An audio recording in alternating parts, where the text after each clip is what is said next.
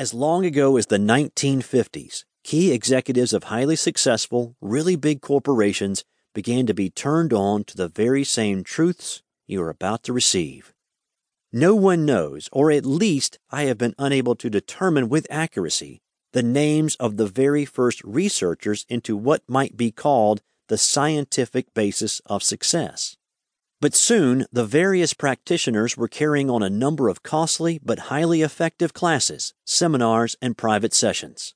The price for such services was high, but the thousands of dollars which were paid by the blue-chip executives was a paltry fee for the immediate and spectacular success stories that resulted from the application of the secrets they had learned.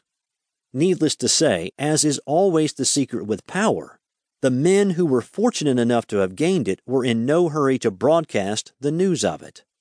They wanted to keep the powerful advantage they had received. Since those early days, research has continued. The truths which evolved were the result of putting together facts from every phase of human development.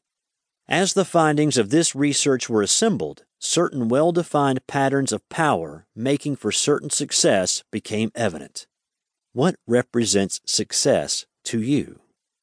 Your answer would probably be similar to someone else's, but surely not identical.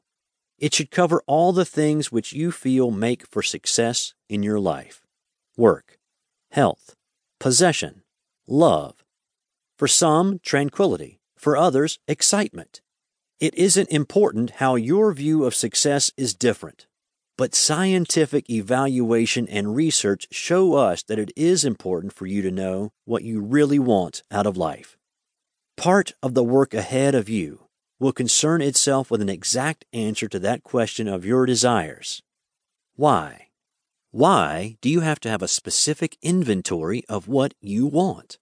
Because surveys show that no two people out of 1,000 know what they want from life or have definite plans for achieving their desires.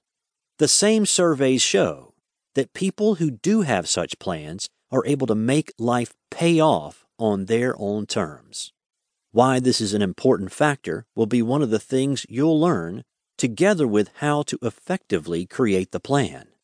But a specific plan is only one of the factors in the success of truly successful people. Think of your position at this time as though you were the owner of a palatial ocean-going yacht, and I am the captain you have hired. The ship is yours. The choice of where you go is yours. My job is to first suggest the possible destinations, and then, when you have made your choice, to lay out a course that will take you there. That course must steer clear of any hazard that might prevent our safe and speedy arrival. Since you will want to sail your own ship as soon as possible, we will see to it that you learn everything you need to know on this voyage.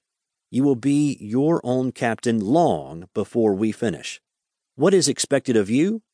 What must you do in order to make the transition to the successful person you could be?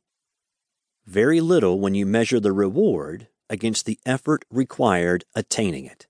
That's why I call this the lazy man's way.